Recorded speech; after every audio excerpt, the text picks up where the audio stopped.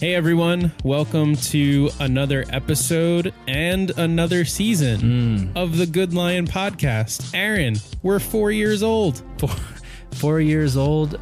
But it's 4 seasons. 4 seasons. So it's like seasons, I guess, is like our dog years. Yeah, it's like in podcast years. Yeah. So we turned 4, which is really 2.5. Something like that. How long have we been doing this? I feel like it's been almost 2 years, if not more, but it's been great. I've loved every minute of it, man. It's been rad. It's been a wonderful ride. It's been so good, we don't even remember how long it's been because it's just been pure joy instead of looking at clocks and thinking, when will this day be over? That's just me in most things in life. I can't remember how long it's been since I moved to Oklahoma. My wife remembers literally every date and every context of time possible. I think she might be a traveling time master. So because she knows time, she must travel through it? Yeah. I'm with you. Okay, that makes sense. Moving on. I'm with you there. We are excited to start a new season. We are excited to work through today's topic. Aaron, you texted me about this particular idea. Yes. And this is one where prepare to get your smart people glasses on, everyone. This is one where you have a thesis to share. Well, we always kind of have a thesis to share. When I said thesis, I wasn't trying to be smart. I just mean my overarching idea. I have a big idea that I want to throw at you. So can I do that? I'm ready for your big genius. I am a brilliant PhD idea. Oh my gosh. Okay, here's my idea.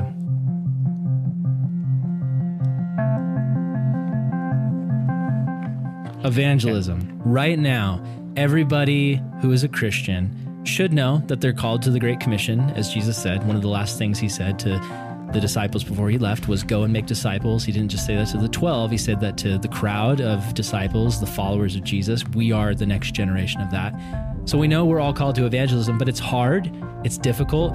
In the age of COVID right now, it's really hard to go out and talk to people on the street because you got to social distance. You got to wear masks. It's awkward. So a lot of people, myself included, if I'm honest, have put evangelism in a lot of ways on the back burner. But I think my big idea is that we're missing something that is actually stopping us from our potential to evangelize. And that is we're missing the reality that social media is potentially the biggest missionary field we've ever seen. And it's accessible to every single Christian to be able to make a difference on it. That's my big idea. If I could give you a doctorate right now, I would. The TED Talk will come out idea. Next month. I love it. That's a big idea. That's a very bold claim to call it the biggest missions field. That sounds like one of those things. I mean, maybe just because social media is in it that this is where my mind went. Mm-hmm. But that sounds like something a very clickbaity pastor would share. Like, I feel like I've scrolled past this video on my newsfeed where the title in all caps Did you just accuse was like, me of evangelize clickbait? The world in 90 seconds. And it was a guy in his truck. How dare I what? Accuse me of being clickbaity. That's just a slap to my soul. No.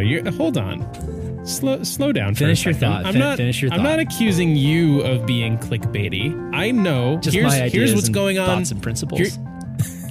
Just everything about you. Yep. So here's what's going on in my brain right now. Okay. That idea on its surface sounds like a clickbaity idea. Yeah. But I know that you are not a clickbaity person, and you are not someone who paints with broad brushes when broad brushes don't need to be used. Right. So like I know that you're not saying that because it's inflammatory or it's easy to grasp real quick or you're overplaying the importance of it or whatever. I know that you're saying that with real thought and real conviction behind it. Yeah. Yes, that's very true. It's not me just trying to get headlines or clicks, which has never, ever worked for me. Anytime I've ever tried to be clickbaity, it's never gone well. So no, I just truly believe this. I truly think that we're missing the potential of what can be done through social media.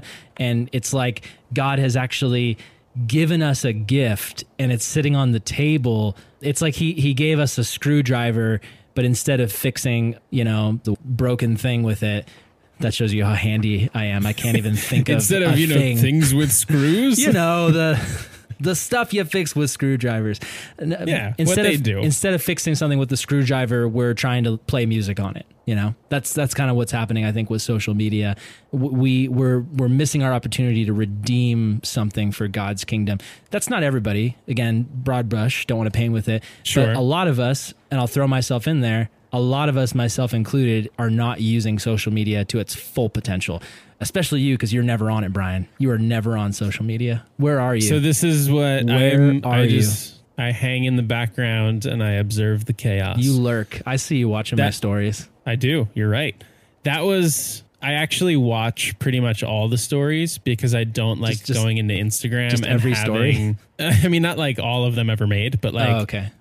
I don't like going into Instagram and seeing the circle up top with like, I forget even what color that is around it. Wait. Where it's like, wait. You take the time to watch the stories of all the people you follow because you don't like. You're one of those types where if you have unread text in your phone, it drives you crazy, right? Yeah, it feels like they made this thing. I say that I support them, so I should go through these things. And it does lead to a lot of me just clicking through. Like if anybody has ever put together like more than 5 stories in a row and the first one wasn't really funny, I did not read the rest of them. I just moved through them very quickly because I don't like the notification there. Yes, I don't like the notification of the text that needs to be read because now every time I open my phone, I'm reminded there's a thing I have to do. See, I just don't care. I'd rather just open the text and then forget to text the person back. That's normally what I do. In my mind, my to-do list is my to-do list and I make that and I control it. So I want that stuff gone. I want those things done. But when I open up my phone, I watch as many stories as I want to until I get sick of watching stories, and then I just close the app and go to something else. But apparently, you're a slave to the stories, man. That's no wonder you're watching all my stuff. No wonder. Yeah, it's not because I cared. It's because I'm an obligation. Gave me a notification. This is a good segue into let's talk about before we get into breaking down why I believe there's this massive potential for social media. Why don't we talk about the negatives? Let's just get those out of the way. And I think someone who'd be great to talk about the negatives starting off is Brian Higgins. That's actually I'm a very negative person. That's my role in this episode. I actually wrote that out. Well, didn't you do your master's thesis on just why social media is the worst? Yeah, that was the title of the paper. So, yes, when we first started talking about this being an episode that we were going to do, i.e. 2 days ago, letting you all into the process. Sometimes we plan a lot. Sometimes it's more shooting from the hip. Exactly. This is a hip shooter. I don't know if that's a phrase, but I hope it is. Let's make it.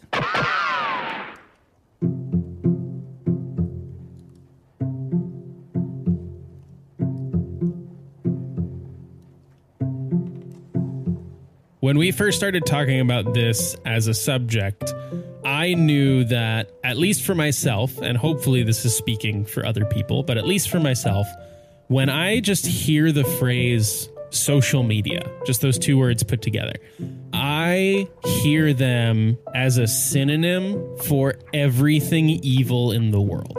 Wow. Like, when is the last time social media, before you made the statement that social media is a great thing that God is giving us, before that, when was the last time you heard another person say social media without it meaning something terrible? It's been a long time. Lately, it's been pretty bad. Lately, the conversation around our house is me and my wife, Brooklyn. The conversation has been, I think I need to take a break from social media. And that's been like a thing that's come up between the two of us several times in the last 6 months with all of the horrors of 2020. My wife has actually been off of Instagram for about a month now. And she's like, I have not felt this happy in a long time. So obviously, there's some negatives to it for sure. Yeah, and my wife is the same way. She loves nothing more than being off social media. and being off Instagram in particular, and feels genuinely happier and healthier when she's doing that. And when not just to say that this is a wife only thing, like you have to be a wife in your late 20s to early 30s to have that benefit. Like that's something that I feel as well. When I'm limiting my social media time, I feel significantly better as a person. When we talk about social media, we're normally talking about how it is anxiety inducing, how it's toxic. Social media often becomes a synonym for the place where bad ideas come from. Like you'll be talking about like how a cultural divide has happened. Yeah. And you'll normally say, well, this person had this idea and then it made its way to social media. And then like nobody needs the rest of the story. Right. Everybody just assumes, oh, a bad idea made its way to social media.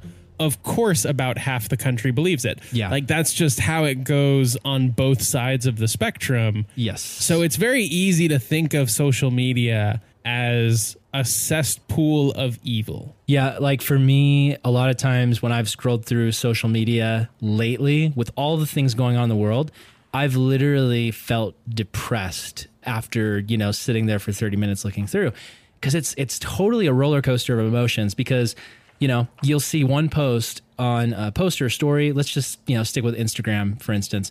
It's crazy because Facebook used to be the place where politics happened. It was like baby boomers are on Facebook and they took that over from us. We had MySpace and then we started Facebook, and then the baby boomers came in and they just destroyed. If you're a baby boomer listening to this, I'm sorry, but you ruined Facebook for everybody. I just want you to know. You really did. You did. So everyone's talking about their pets and their dinner, but then it's also like, here's why I think Trump's a racist. Here's why Biden is the son of Satan. And it was the same guy saying both things. He's just against everybody. He's against both of them, and he wants everyone to know. So it's become a thing where Instagram was the place where millennials were supposed to be able to roam free and just we just hung out and we chilled and we took pictures of we took minimalistic pictures of white walls with plants hanging, and we wore our wide brim hats and went out into fields, and girls took pictures where they all pretended like they were laughing at something hilarious at the same time, which never happens in real life, but apparently in Instagram it does. But yeah, it was supposed to be our safe space, and it's been infiltrated by the political disease, because every second now that I go on Instagram, it's like an uplifting post from a pastor I respect, and then all of a sudden it's like some really horribly racist thing, and then it's like here's some really opinionated person on politics, and then it's like here's somebody who hates that person in their opinion and wants to fight them. And it's just like, I've got some friends where all they do on Instagram is they share the worst news stories out there. So it's just like, here's 20 posts in a row about deaths and shootings and just so I get on there and then I'm like, I am overwhelmed because there's terrible things happening in the world. I feel like I can't do anything about them. And now it's terrible. And it seems like half the people are in favor of the terrible thing. Yeah. Yeah. Like depending on what the thing is that's terrible, like half of the people are like pro terrible, and then the other half are like, no, that's terrible. And then they have their own terrible thing that they're in favor of. And it's like, oh my goodness. Yeah. Like what is happening? Yeah. Or if they're not, either they're in favor of the terrible thing or they're hell bent on blaming somebody for it. So it's just like this terrible thing happened. It's that side's fault. It's their fault. If you just would have thought differently, if you just would have voted differently, if you just would have died, this wouldn't be happening. Like that's kind of the, if you were dead, things would be better, is kind of how people treat each other on social media right now. It's very true. And yet with all of that, which I think like everything we've said to this point, I don't think is remotely controversial. I don't think what we're saying is a fringe opinion. I think that this is the general way social media is perceived and felt. At least right now. And yeah, at least right now. We're not saying social media is bad, and we're not saying it's a sin for you to be on it.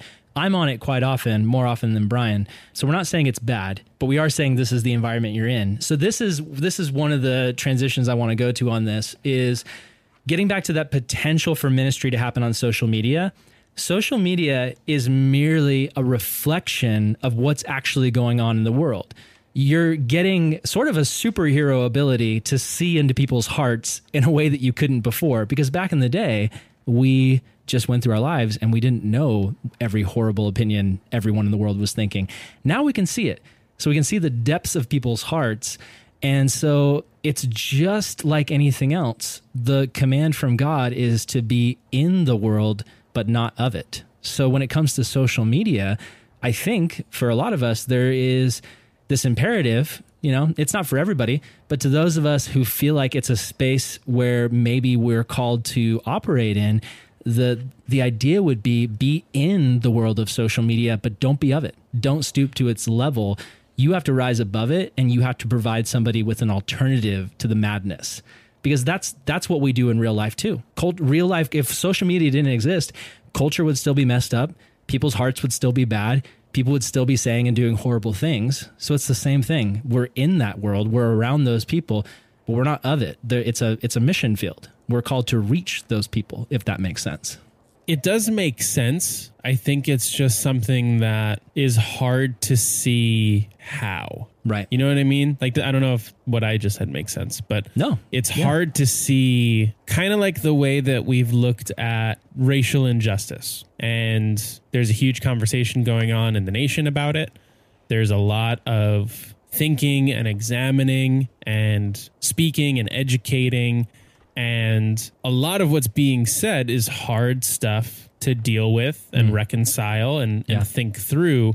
And it's very easy to wade into that conversation, begin to feel helpless, and then give up. And I think social media is similar in that sense, because like you were talking about, you'll sit in social media for 30 minutes and just a depression can come over you. Yeah. And I don't think that's a unique experience. I think that is a relatively common experience. It's something I've definitely felt as, I work my way through social media. How do you even get motivated, I guess is the better way to say it, to want to be different within everything social media wise? Because it's so easy. The way that we scroll through posts, it's like, I'm just going to become one of these scrolled past things that doesn't matter. Right. Yeah.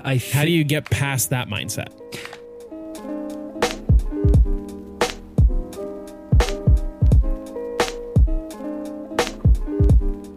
So before I touch on that, let me go back to something you said about that depression that you feel, right?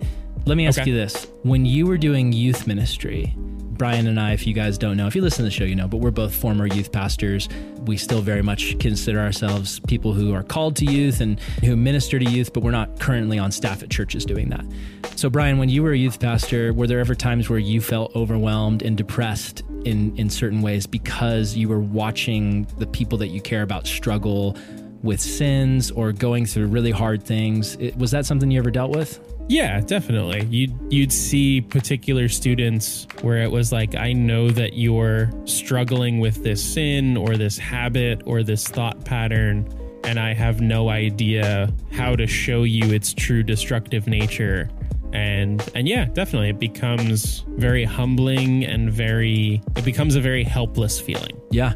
So I think in that we have to look at and apply to the same principle of social media. Let's look at our ministry background. There were times where we would watch people that we loved go through horrible things or do misguided, horrible things. And we can get bummed, we can get sad, we can get just drawn into it like an internalized idea of, is it my fault? Could I have done something better? How can I fix this? But it all comes back to the reality that God is the fixer. We're just instruments in his hands. And so one thing that I've had to teach myself is it's not my job to save everybody. It's not my job to educate everybody. It's not my job to fix everybody, nor can I or should I, because I'm broken myself. So it's not my job to do those things, but it is his job, and he is doing it consistently throughout the world, throughout the lives of our students. And I'm sure you feel the same way. You've probably, just like me, you probably have former students who are now older and out of youth ministry and out in the world. And, there's probably some of them that are doing well and some of them that are not doing well. That's definitely the case for me. I'm watching these guys from a distance, and some of them I'm like, oh, I can see where you're going in life. This makes sense. And there's others where I'm like, oh man, my heart breaks seeing what you're going through right now. And even at times like what you're doing to yourself. But I have to understand and remember, it's not my job to save those people, but God is working in them, and I can play a part in what he's doing, but it's not my job to do it. Does that kind of make sense? Yeah, that definitely makes sense. So then I guess the place where I'm still a little resistant, that's probably too strong a term, but where I'm not seeing the full connection, maybe is a better way to say it. Well, you were talking about the pull to get sucked into social media, and then how do you actually set yourself apart and be different, right? Yes, that's true. Okay, so here's my thought and principle on this. Being in the world but not of it, being in social media but not of it, right? What does the world use social media for? A couple different things. One, I'll just try to go through this quick. Self. It uses social media to promote and glorify self. I'm going to build this platform. I'm going to build this account that elevates me and lifts me up and makes me look really good by presenting this idealized fake version of my life that's perfectly color coordinated, and all of my posts are in a perfect grid. If you're one of those millennials who cares about those things, that's one way people use social media to glorify self or to sexualize self, to sell yourself. So there's other ways. Other people use social media. I see this a lot in teenage boys using social media for humor, quite often dark humor, spreading memes and just offensive humor that is all about shock value. It's all about getting a reaction from people. Another way people use it is, and a lot of times that goes hand in hand with the last example, is politics and just being super aggressive with your political views and mocking and putting down other people with different political views. I've had friends of mine who've actually started entire meme accounts that are just for making fun of, the foolishness on the other side of whatever politic they disagree with. So those are different ways to use social media, to build your empire, to try to make money. There's all these different ways. Some people, it's just pure consumerism, just going in and comparing your life to other people. And for other people, it's just, I want to argue. I want to debate. I want to get on Facebook and have a political argument with this person because I think they're an idiot. I want to get on Instagram and just trash this person. These are all, in my opinion, worldly ways to use social media, but it's very common. Like, would you say you've seen these methods of using social media often? Yeah, every example you just listed, like in my mind, an account or a post came to mind. So I think all of them are very much in line with what we see on social media. And I heard that list, and now I'm less happy than before you gave that list. Right, because it's bringing to mind the problem. So here's what I'm saying. I don't think the answer is to just, for a lot of people, for some people it might be, but for a lot of people, the answer isn't to delete your apps and leave, but it's how can you, this is a world that exists. It doesn't go away if you leave, just like the real world, just like the normal world. So as Christians, we're called to be in the world, but not of it. So I say the calling for the Christian is to go into all of these different areas and be strategically different, to, instead of glorify self, glorify Jesus. Instead of being divisive and argumentative, work fiercely to unite people and bring them together. Instead of sexualizing yourself, fight against sexual objectification in culture. Instead of passionately proclaiming that your politic is the right politic, fight for the kingdom of Jesus, the true and good politic. The kingdom of Jesus is not left or right. It's completely separate from all worldly systems. And also, I forgot, another way we use social media is to sell things. We're selling things. And this is interesting. It's interesting to me to see how bold people are on social media. I've seen people that in real life, I know them to be very shy, but on social media, we are so willing to talk about essential oils or to talk about CrossFit or to talk about our political party. Like I see people where it's like I sit in a room with you and you barely have anything to say. But on social media, it's like we come alive sitting behind a keyboard. For some reason, we feel not afraid to express ourselves. For a lot of people, I think they find freedom in that. But just like in a lot of ways, when we lean too heavy into freedom, we actually lose ourselves and kind of topple over. And so touching on all that, I would say instead of being evangelists or apologists for essential oils or CrossFit or Marvel movies or Biden or Trump, instead of defending and proclaiming those things, what if we took the 90% of our effort we were putting into that and we gave a lot more of that energy into being evangelists and apologists for Jesus? What would that look like? Yeah, I mean, it would be a completely different, at the very least, it would be a completely different feed that you're seeing. It would be a completely different experience of how you believe the people around you are experiencing the world. Yes. I think that's the biggest thing. I sometimes it's hard for me to see the way that social media is cumulatively affecting my life personally. Right. Like, I think it's very easy for me to look at it and say, oh yeah, it does all that stuff out there. And it's all those people out there. Yeah.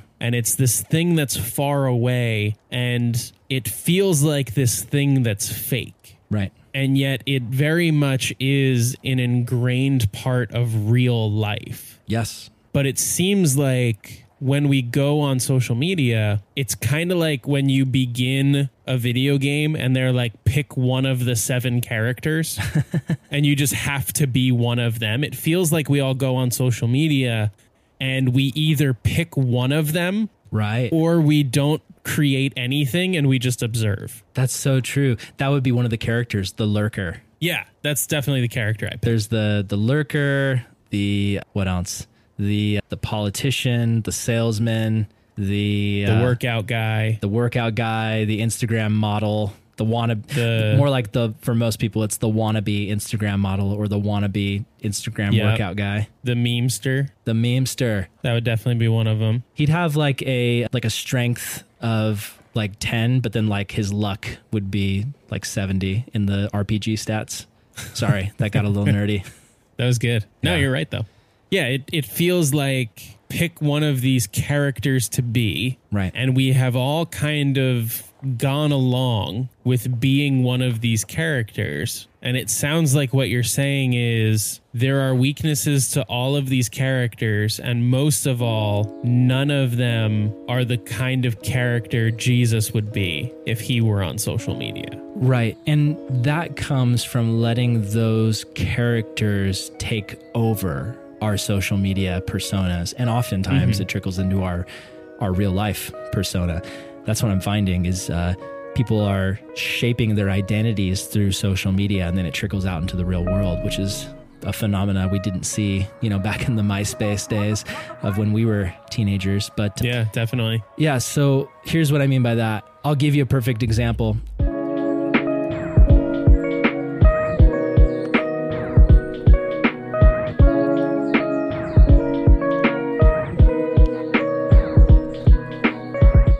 I have a friend named Garrett, and Garrett, he's actually a podcaster now with the Good Lion Podcast Network. He has Good job, Garrett. Yeah, Garrett Reynolds. He has a show called Thriving Hope, and Garrett has a meme account that probably has like 25,000 followers, if not more. It's called Epic Jesus Memes. So here's the thing. He's got this massive meme account.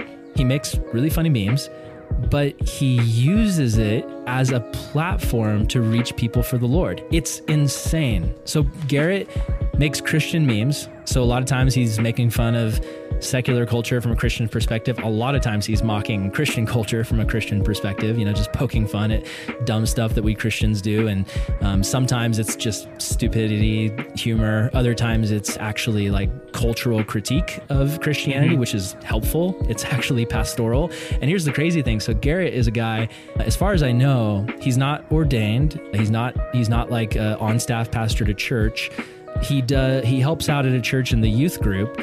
But Garrett, because of this meme account, he interacts with more non-believers on a daily basis than most pastors do in a month. He's getting direct messages from Christians and non-Christians almost every day in his Instagram inbox who are asking him questions, looking for counseling about things like relationships and spirituality and sin, because they're responding to the memes. It's crazy. And so it's turned into a ministry for this guy where he's able to reach people all because he started making fun of stuff with memes. And so to me, that's an example of like, he could have just defined himself as a meme guy, but instead he decided to say, how can I use this for the kingdom of God? And I've talked to him and his heart's totally pure in what he's doing. It's beautiful to watch. That's amazing. Yeah, I've never, I don't know Garrett, so I can't speak from any experience, but I've never thought that like the people making meme pages thought about anything more than memes.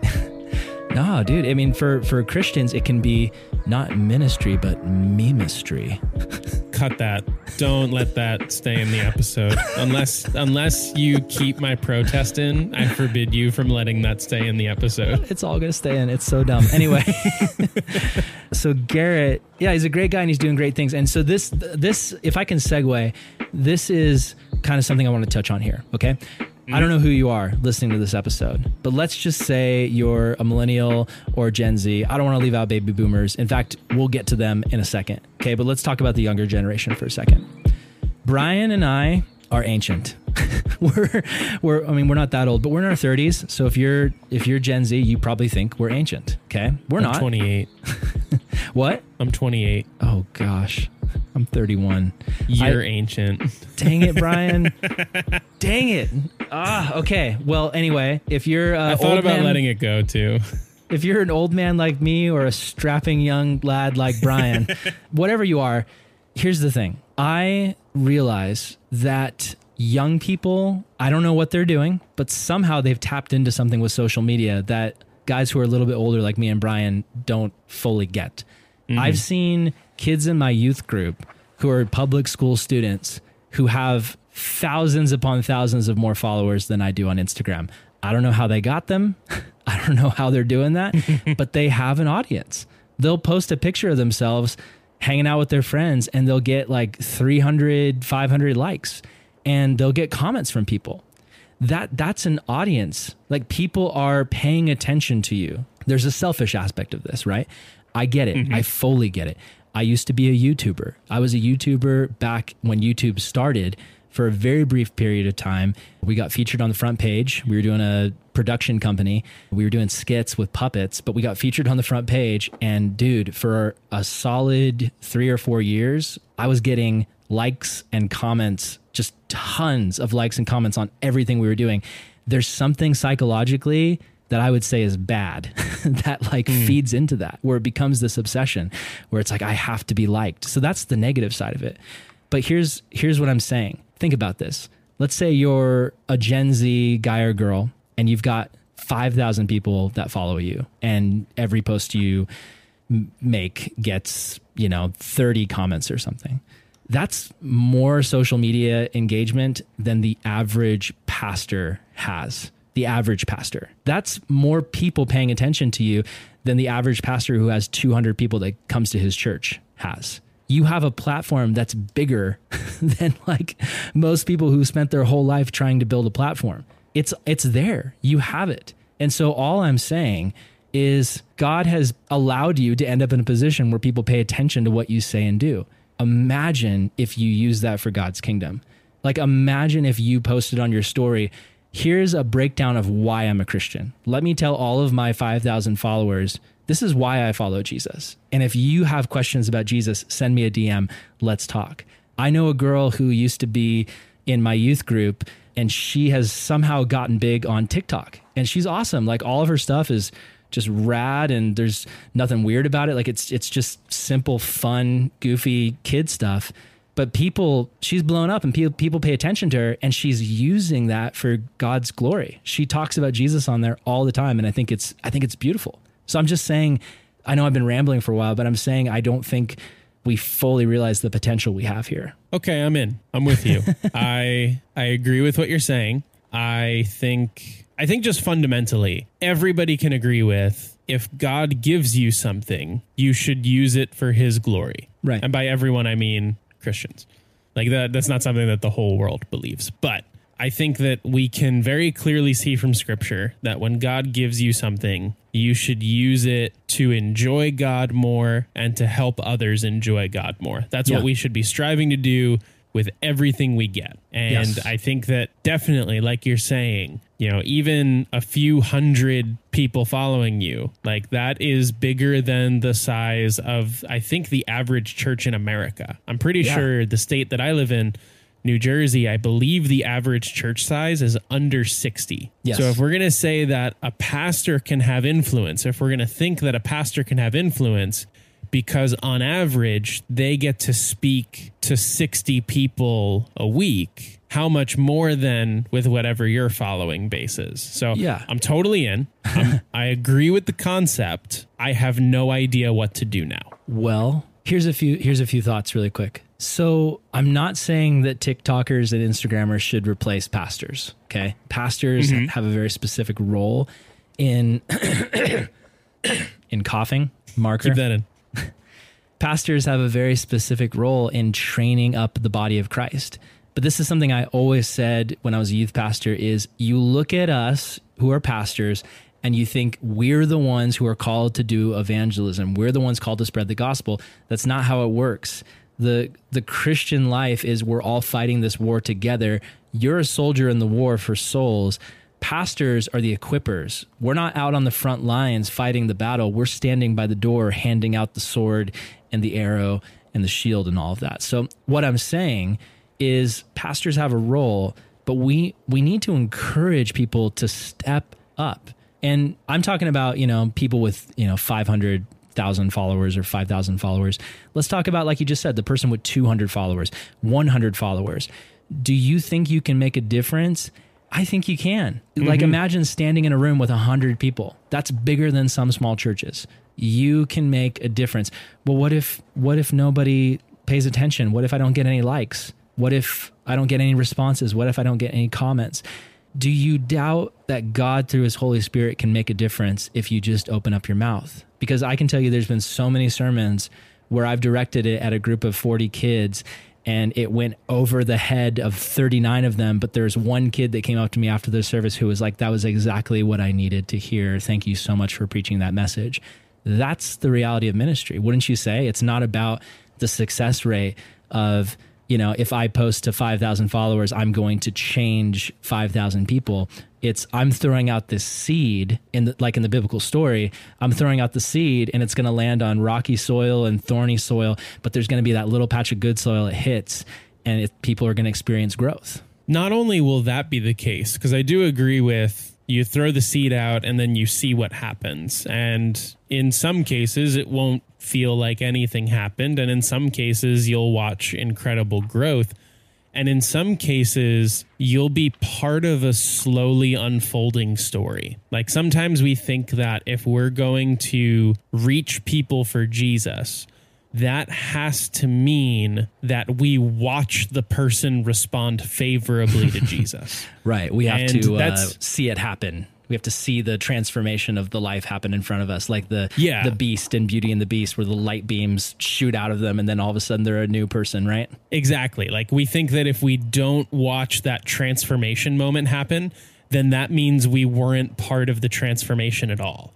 And that, I think, is completely untrue. I think that one of the things that's going to be amazing about being with Jesus and with all of Jesus's followers in eternity is we're going to have time to all talk to one another about how we really influenced each other when we didn't realize it. So like, good. I think that heaven is going to be just filled with so many meaningful and incredibly beautiful conversations that we either didn't have the capacity for here on earth or that we didn't have the time to get to. And I think it's going to be amazing that like one day you could be in heaven with Jesus and someone could come up to you and they could say, hey, I just want you to know, like, you didn't realize I didn't comment or like or even watch all of those things that you posted, but you were the first person that got me thinking, maybe there's more in life than this thing that I'm doing. Yes. And then they went and found other resources and they found other things that helped bring them along. That does not diminish the fact that you may have had a role in that. And so I think that we need to be willing to think of ourselves as part of someone's transformation process, rather than just thinking, I've got to post something that will make somebody believe in Jesus tonight. Right. It's all the body of Christ working together to just constantly push back against darkness. It's not about like, that's a lot of times how we think in church ministry stuff is we're going to put on an event or a camp or a retreat or a outreach, and that's going to fix it. That's going to make a difference. And those things do make a difference. But a lot of times it's kind of like throwing gasoline on the fire to kind of make that big spark. But really, the consistent, continual faithfulness in any given area, that's what often makes the biggest difference, more than kind of those big kind of flash in the pan moments. And I'm not knocking it. I love youth camps. I love retreats. A lot of times God speaks to me in those atmospheres in very specific ways, but don't knock what he can do in the mundane. And so that's what I want to talk about right now, because you asked Brian about where to go from here, like practical application. So here's what I think. Okay. I'll set it up this way. In my time doing ministry through social media, and what that has meant has been a couple different things. Sometimes I write a post. Sometimes I write something on my story. Sometimes I make a video. Sometimes I make a little graphic. I don't really have a strategy. It's just kind of all over the place. It's whenever I feel inspired to do it. But in my time doing it, there's been so many times where I was like, I don't know if this is going to reach anybody. And then I post it and I get a message from someone and they're like, oh my gosh, this is exactly what I needed to hear. Thank you so much for taking the time putting this together. I'm telling you, it does make a difference. You don't think it always does, but so often it does. And I know because there are accounts that I follow that really do encourage me and speak to me. And that's why I follow them. It's because in that horrible cesspool of social media where it's just constant filth, we need those pockets of light. So all that said, practically, whoever you are listening to this, let's start with millennials and Gen Z on Instagram and TikTok or whatever the new app that I don't know about because I'm too old at this point. What do? What if you started? I'm not somebody for throwing big, heavy burdens on people, so let me make this light. What if you started by just saying, what if 15% of the content I put out on social media each month had something to do with Jesus, had something to do with pointing people to God, had something to do with taking this opportunity of this sphere of influence that I have and pointing people to God, whether that's, a post with a caption that you wrote, whether it's a story. Don't think it's too small. I know somebody who is a church planner, and the way he got saved, I've talked about this on other episodes, but the way he got saved was somebody literally just walked up to him and said, Jesus loves you. That's all it took. And now he's a church planner in Australia. So don't doubt what God can do through something even small. What if you devoted 15% of your social media posts to glorifying God and just started there and just see what that does? How does that sound for a starting part? Does that sound tangible? Does that sound doable? I think it sounds very doable. I think 15% of my posts is like one post every decade. So I can definitely do this.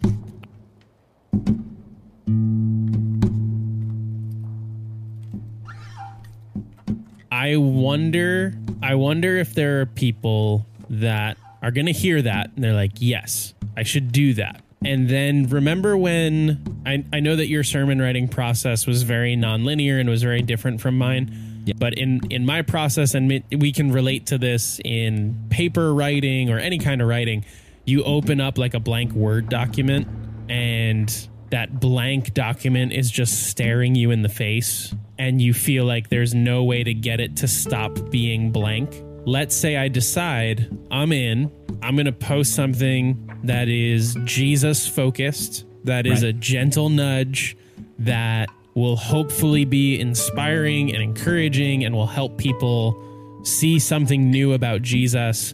And they open up the app and they feel like they have no idea how to actually do that. You mean the people reading this imaginary post that you're writing? No, the people trying to make. Like I'm going from my Instagram has nothing to do with Jesus to now all of a sudden I'm going to introduce him. Yeah. How do I go about making that introduction without just saying, hi, everyone, Jesus is my friend. Goodbye.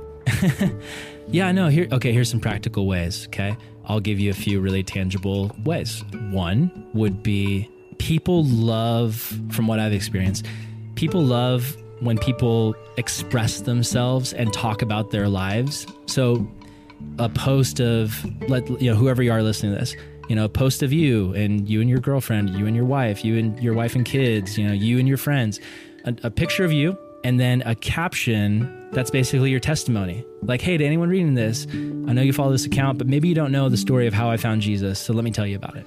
That's one way. That's super tangible. Maybe you're like me. Maybe you're a church kid and you don't really have a testimony. It's like, my dad was a pastor. I was born. The doctor smacked me and I said, hallelujah. That is my story. So I don't really have a testimony, but I can tell you about what God has done in my life. I can tell you the testimony of what happened after I got saved. I can tell you about amazing things God has done. I can tell you, maybe you don't even have what you feel like, is any sort of story of yourself. Just tell people about Jesus. Just say, hey, you guys following me, I want to tell you about something I believe in. And some of you guys, this might sound weird because you don't believe in it, but let me just tell you from my perspective why I believe this. And then just break down the gospel in whatever simple way you can. So that's one way a post. You can do the same thing through a story. Just tell people the gospel. Just make it simple, make it plain. You could do a video. Instagram has this thing called Instagram TV, or you can shoot a little video on your story. It doesn't have to be long. It doesn't have to be complicated. But like I said, I know a guy who's a church planner, and all it took was somebody saying, Jesus loves you.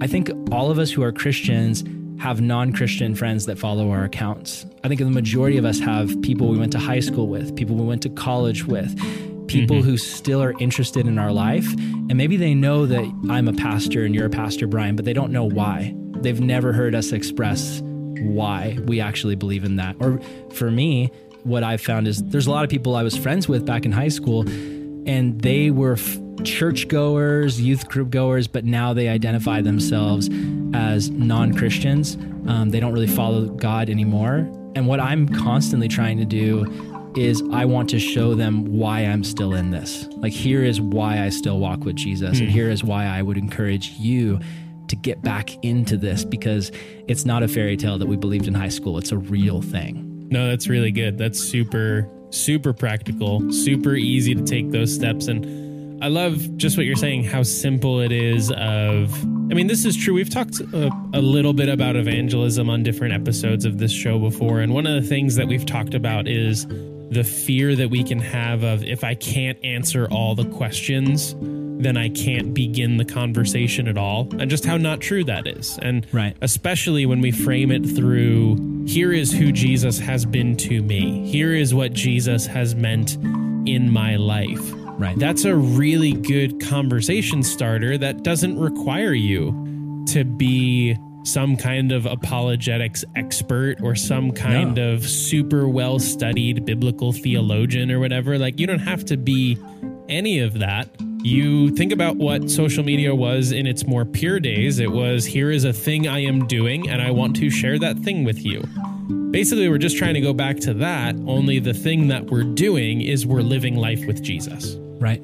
Yes, absolutely. So, Brian, there's a verse somewhere in the Bible, I'm trying to remember it, where it talks about the importance of reminding each other about the good things that God has done. Do you know what verse that is? I do know that verse offhand. Of course I have that one memorized. You Googled it. You were Googling it. I totally Googled it. I was Googling it this whole time. Let's hear it. So it's the beginning of 2 Peter, and it's 2 Peter chapter 1, verse 12, where this is right after Peter has made really just an introduction of God wants to confirm the people he's writing to. He wants to settle them, and God wants to grow them into the character of Jesus. Then he begins a new section where he's going to go into more of what he wants to talk about in the book, which is about false teachers and problems kind of coming into the church because of it. So he says in 2 Peter 1, verse 12, I will always remind you of these things, even though you know them and are firmly established in the truth you now have. Yeah. So that's right there, a verse that's letting us know, for us as Christians, yeah, we know the gospel. Yeah, we've heard it before, but we need to constantly be preaching it again and again to ourselves and to each other. And I think when we do that, I think the world takes notice of that. But here's an important distinction I think we need to make, because I want to specifically focus on evangelism, because I don't think we are often using social media for evangelism. Christians do use social media, but a lot of times the ways that we use it as Christians is it's kind of preaching to the choir. At best, it's encouraging one another, like sharing things among the Christian family that encourages each other. That's good. That seems to be part of what social media is built to do. It seems like social media is built around find your group, talk to your group, remind your group why you are right. Yes. So that's the dark side of it. Like I was going to say, the good side is encouraging one another, which is great.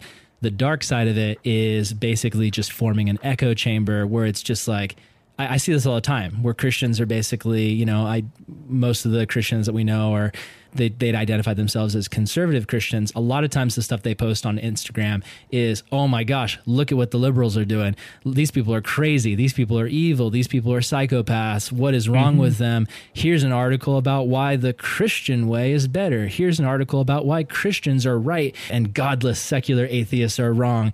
And so that's not evangelistic. That is us telling each other we're right. And there's a place for that in any group to share frustrations, with the other side. And I mean, I'm not completely dogging that. I think all of us need safe spaces to be able to, talk with people we agree with on things. But we have to remember that what we do on social media is outward facing to the entire world. And so this is what I have asked non-Christian friends of mine. I have a small group of friends that I was friends with back in the day.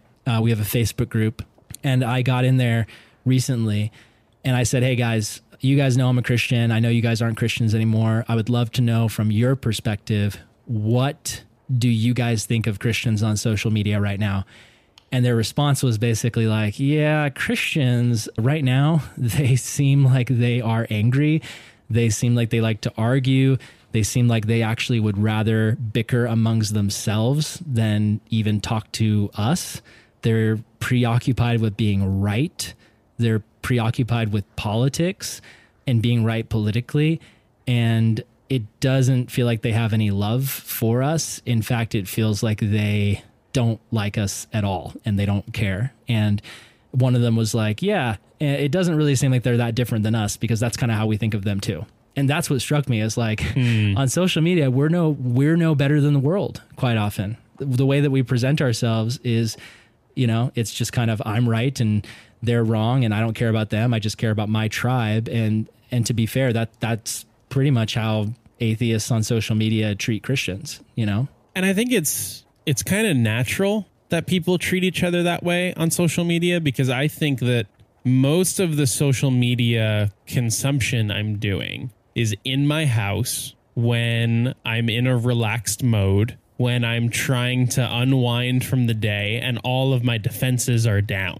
Right. And when all of your defenses are down, there's something that's very healing and very soothing about that. But there's also something where that creates the potential for some of the worst elements of you to be on display. Yeah. And I think that's why it's so important you're bringing up. We need to know that when we're trying to be representatives of Jesus and we're trying to do that on social media, that means that what we're creating is not about this is what I think when I'm unwinding.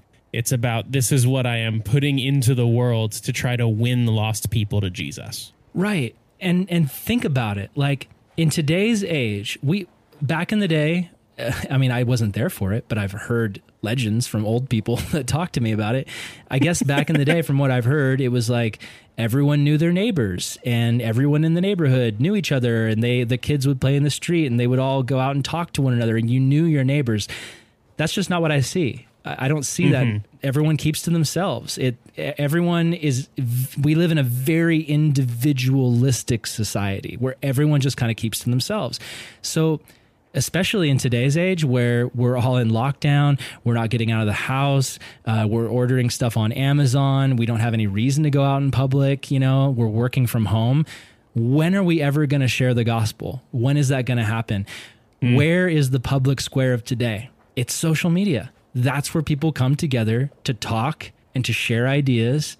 And so Why is Jesus not at the center of that? I feel like for a lot of Christians, we've done the thing that we've classically always done and had to teach ourselves not to do, which is we say, instead of Jesus is the whole pie, he's just one slice of the pie. So it's like, here's my Jesus slice, here's my social media slice. When really, Jesus should be Lord over our social media usage. And so I think, let's go back to baby boomers, right? You guys are on Facebook. I'm on Facebook too. But you guys dominate Facebook, okay? You guys are really on Facebook. You guys are the kings and queens of Facebook. Own it, right? So here's the thing. When I go on Facebook, it's 40%. Here's a picture of my dog. Here's a picture of my cat. Here's a picture of my kids.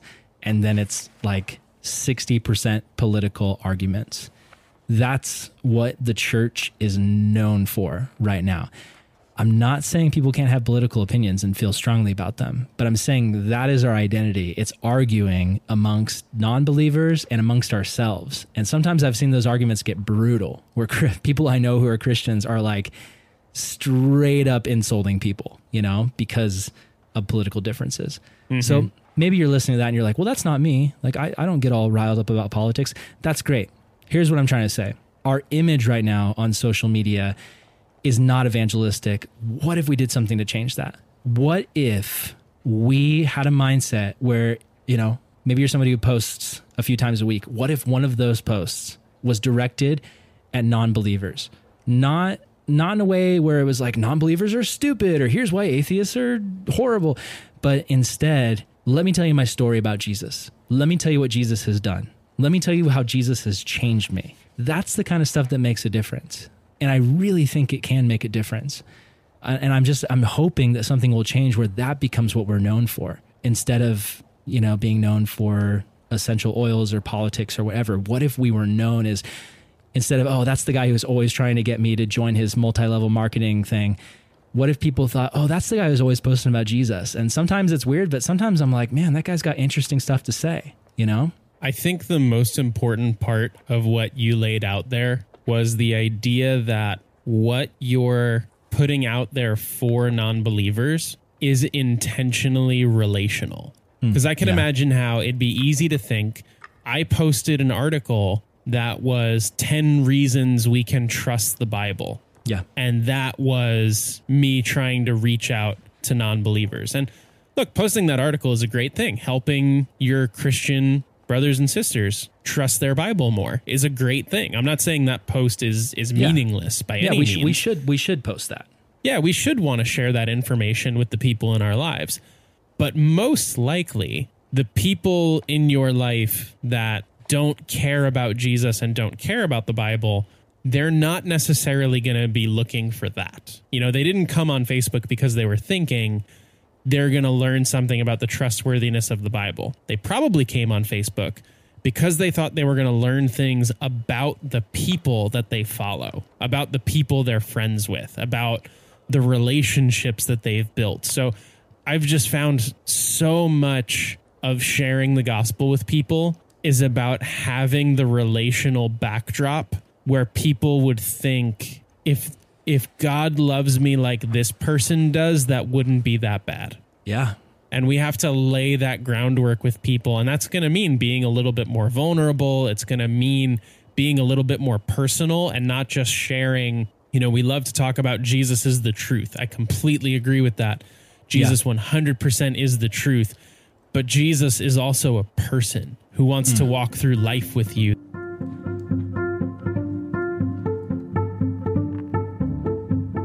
One of the things that's so important to see is that the name that Jesus was given in the book of Matthew is he was referred to as Emmanuel. He was God with us. He didn't just want to be God over us or God shouting things to us. He wanted to be the God that walked through life with us. When you remove that with, you remove so much about the beauty of that name. And sometimes we try to evangelize to people without being with them. And I think that keeping some relational element in the things we're trying to post to win non-believers, that's so important because we get to show them God isn't against you. He wants to be with you. And really, he wants you to be with him. And I could show you that because I'm trying to show you that I want to be with you as well. Yes. Yes. And So here's the thing that I've realized about non-believers is a lot of them, especially in the younger generations, I'm thinking millennial and Gen Z, they have an idea of Christianity as Christians are a bunch of hypocrites. Christians are self-righteous and they don't smell their own stink, and they just want to tell us about why we all stink, if that makes sense. Mm-hmm. And that is a perception that people have of Christians. And so if our mentality when we get on social media is, let's talk about why Christians are great. Let's talk about why, like if we're always in defense mode, where it's like, oh, man, it feels like non-believers are always dogging on us, but let's talk about all the great things we've done. Let's talk about how great we are and what we've accomplished. Or if we are constantly talking about politics in a way that basically aligns ourselves with either side. And I'm not just talking about Republicans, I'm not just talking about Democrats, I'm talking about either side. If we position ourselves as, I'm a Christian first, but I'm a Republican second or a Democrat second, and it's all about politics, the reality is both of those political sides have so many flaws and issues that if you align yourself and identify yourself with either side to the point where it's your identity, it's going to compromise your Christianity, and people are going to see the hypocrisy in it. They're going to find some fault with the Republicans or some fault with the Democrats or libertarians or whoever, and they're going to basically look at you and say, well, your faith is a fraud because you claim to be a Christian and yet you are somebody who puts your weight behind these things. And that's because we were never called to put our weight behind those things.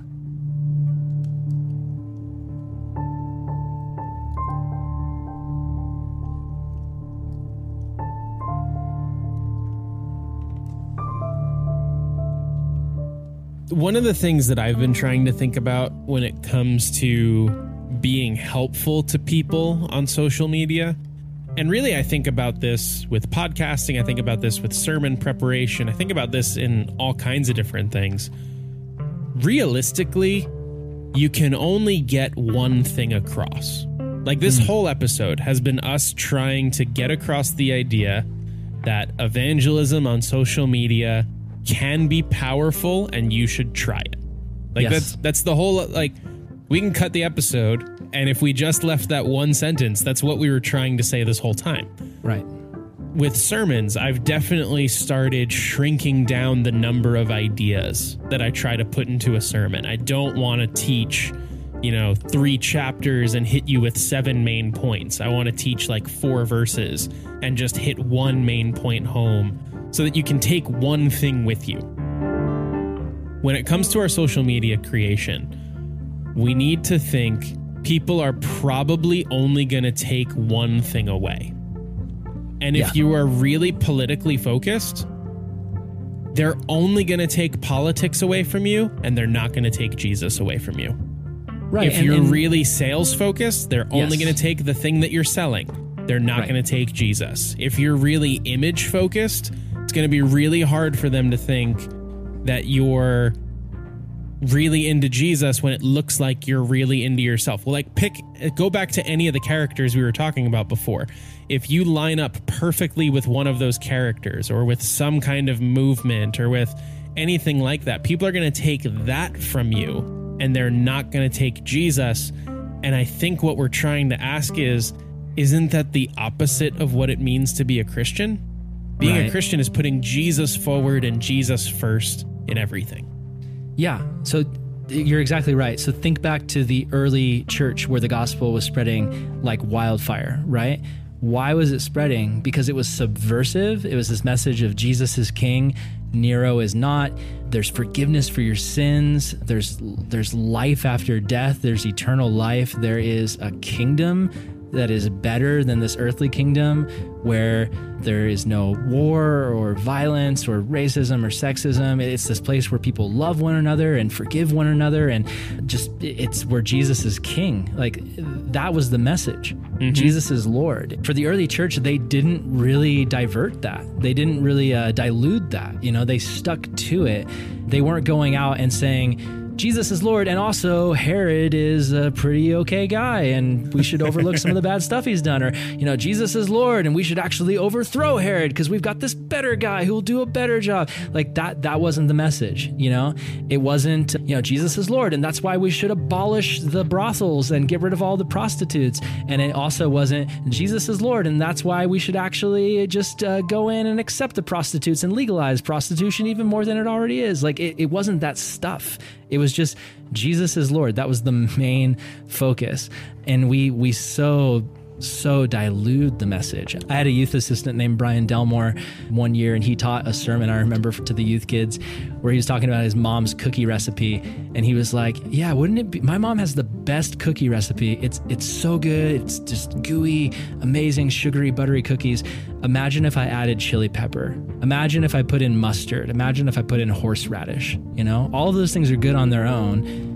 But if I introduce them into the cookie recipe, it ruins the recipe. The recipe is supposed to be this pureness and goodness of the cookie. And it's the same thing with the gospel. We shouldn't be adding things to it. It's Jesus plus nothing equals everything.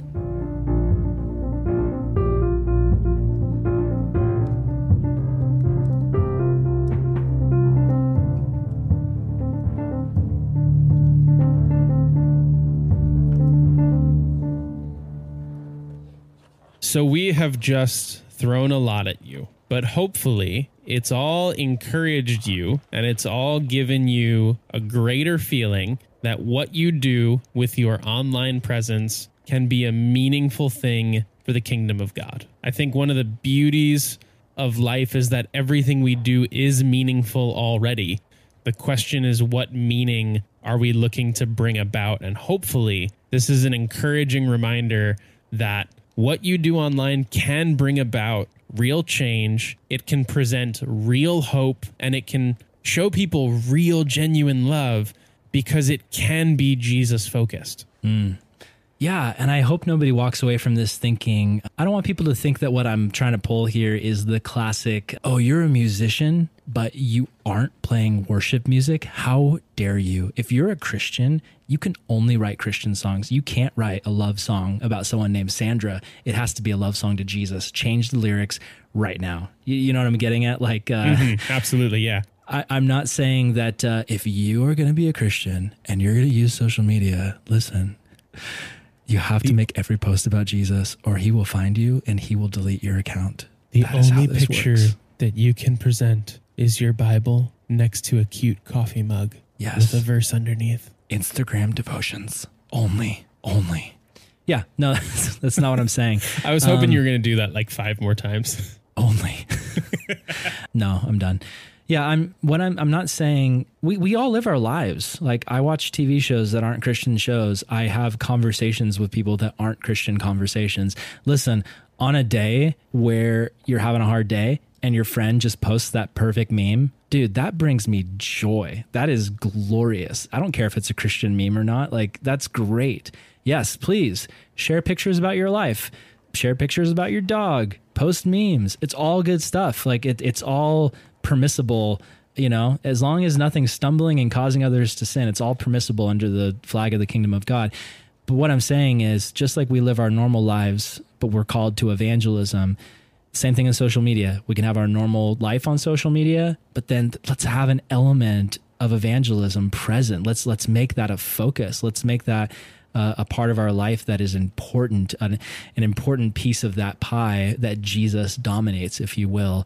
If we do that, I feel like we'll be more balanced. I'm almost thinking about, eventually, I think it'd be so cool for Good Lion and CGN to partner up to start a social media campaign that basically encouraged young people, like, hey, for the next 2 weeks, let's share our testimonies. Let's share things that God has done in our life. Let's be purposefully evangelistic. Maybe even we could hold like a training seminar or something on this, but how cool would it be to do that and then see after 2 weeks what the fruit from it was, and to hear from people who are like, I only have 20 followers, but somebody got saved. Like that would just be, I love that idea. That's real kingdom living, where we're taking everything we have and we're saying, God, above everything else, we are members of your kingdom. You are a kingdom leader, which I guess is just called a king, that loves to see his kingdom grow. how can we use whatever we have to be part of that kingdom growth? And I love what you're saying, that it's not about,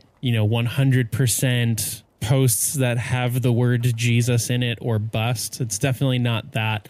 I think I've been trying to think through some clarifying questions that we could be asking ourselves of, are we posting things that are good? And that can be Jesus focused or otherwise.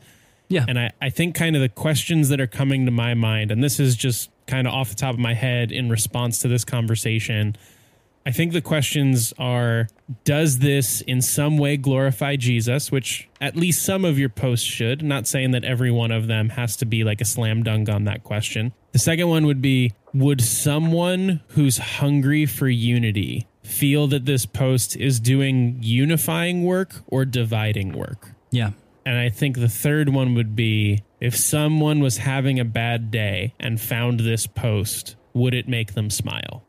Yeah. Those are the three that I have right now. That's good. And just, something you said to this, I don't know if this answers those questions, but it's just a quick offshoot. You talked about division, right? Mm-hmm. Like avoiding posting things that are dividing. I want to be careful with that because, it's been a blind spot for me that I'm trying to be better at. That would actually, dude, we need to do an episode where you and I explore our weaknesses and blind spots. Wouldn't that be great? That sounds terrible. Let's do it.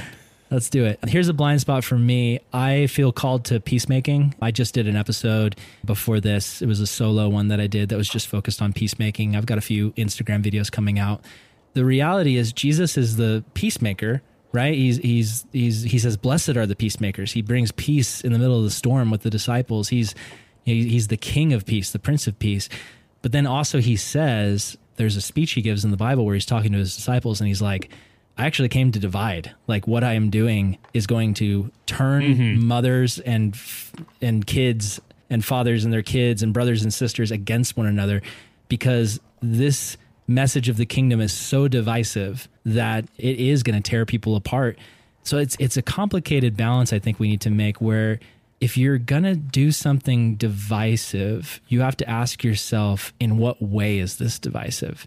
Is it divisive in a way that props up Jesus as Lord, or is it just me with an opinion, self-righteously acting like my opinion is truth and anyone else with any other opinion is false? Does that kind of make sense? Yeah. What I was thinking, I guess, when I posed that question was, because I do agree that I think the caveat is important of, if you are posting Jesus-focused things and people find it divisive, that doesn't mean that it is, or even that kind of division is wrong. It's just, it goes back to, you kind of briefly mentioned the parable of the sower. You're going to throw seed out, and sometimes it's going to grow and sometimes it won't. And that's okay. Right. But think about the normal Facebook dividing lines. Yes. Are you entrenching those lines further, or are you helping to remove some of those lines? Maybe that's a better way to ask the question. No, that's really good. Oh, I love that. Helping to remove some of those lines instead of further drawing it.